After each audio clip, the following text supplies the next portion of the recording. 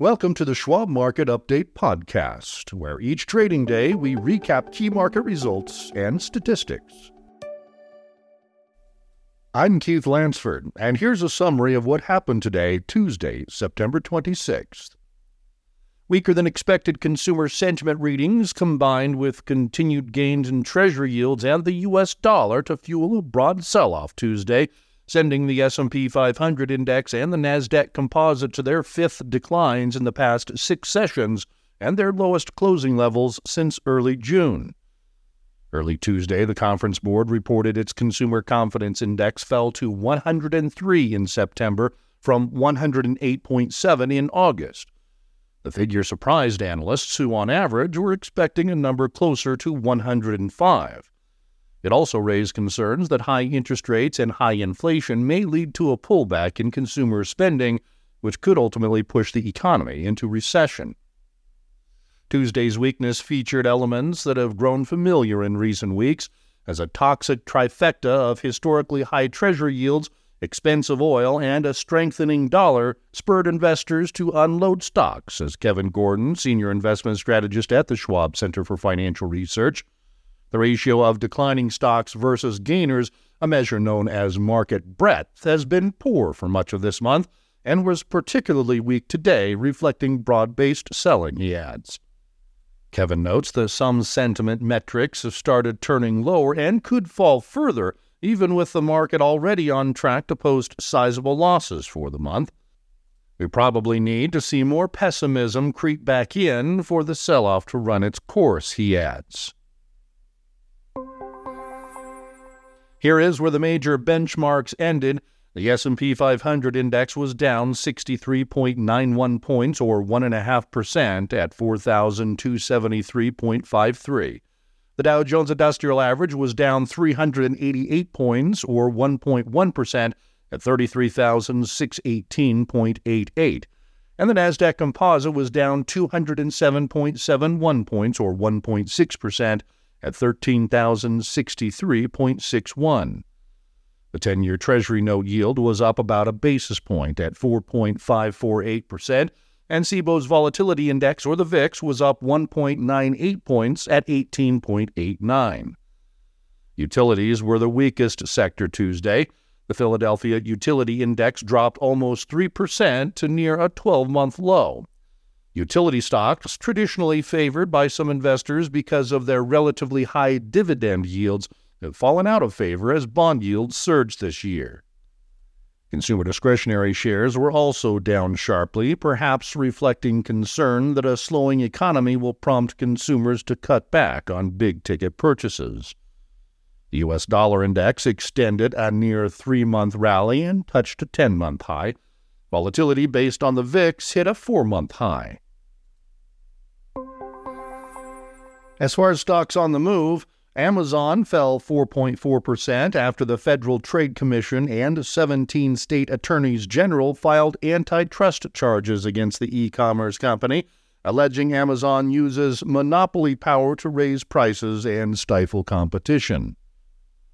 Barclays plc rose 2% after Morgan Stanley upgraded the bank's stock to overweight from equal weight, citing an improved revenue outlook and opportunities for U.S. credit card growth.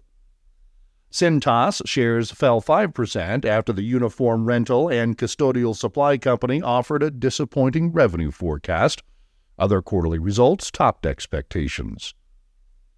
DraftKings rose 2.3% after J.P. Morgan upgraded the sports betting company's stock to overweight from neutral, saying its recent underperformance had created an attractive entry point for investors. Fisker shares rose 9.6% after Bank of America initiated coverage of the electric vehicle maker stock with a buy rating, citing the company's pure-play exposure in an expanding market. Pinterest initially bounced higher but ended the day slightly lower after HSBC initiated coverage of the image-sharing company stock with a buy rating and a $32.10 price target, about 24% above its current level, citing confidence in new management. And United Natural Foods shares tumbled 28% after the company's quarterly revenue missed expectations and its earnings forecast for the coming year disappointed investors.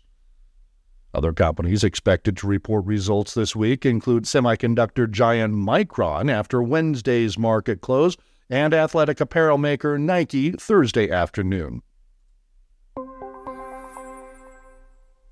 Even before this week, September had been a cruel month for the equity market. Barring a sharp recovery, benchmarks such as the S&P 500 are on track for one of their worst months of the year. Part of the soured mood stemmed from last week's Federal Reserve policy meeting. Benchmark short-term rates didn't change, but Fed officials warned that another increase could happen later this year. The Fed also lowered its projection for the number of potential rate cuts in 2024. Investors coming to terms with the Fed's higher-for-longer message on rates may also be concerned about the potential for a government shutdown as soon as October 1st. Michael Townsend, Schwab's managing director of legislative and regulatory affairs, says a shutdown looks increasingly likely. While financial markets haven't historically reacted too strongly to government shutdowns can increase market volatility, and an extended shutdown could have an impact on the overall economy, he notes. The Conference Board's consumer confidence numbers may also have raised some red flags, potentially casting doubt on the Fed's efforts to engineer a soft landing for the economy. In a statement, the group's chief economist said survey results showed that consumers continued to be preoccupied with rising prices in general and for groceries and gasoline in particular. Consumers also expressed concerns about the political situation and higher interest rates. Recession concerns are also growing. The board's expectations index for the next 6 months dropped to 73.7. Anything below 80 may indicate recession. The group's statement said it also reflects less confidence about future business conditions, job availability, and incomes. Consumers may be hearing more bad news about corporate earnings, while job openings are narrowing and interest rates continue to rise, making big-ticket items more expensive, the statement says. Other economic numbers Tuesday fell short of expectations. New home sales came in at an annual rate of 675,000 in August, down 8.7% from July, according to the Commerce Department.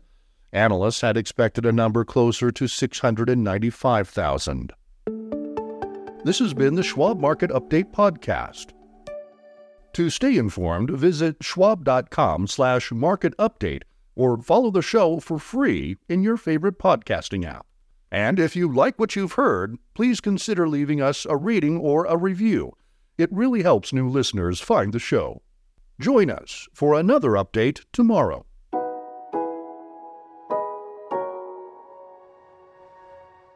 For important disclosures, see the show notes and schwab.com/marketupdatepodcast.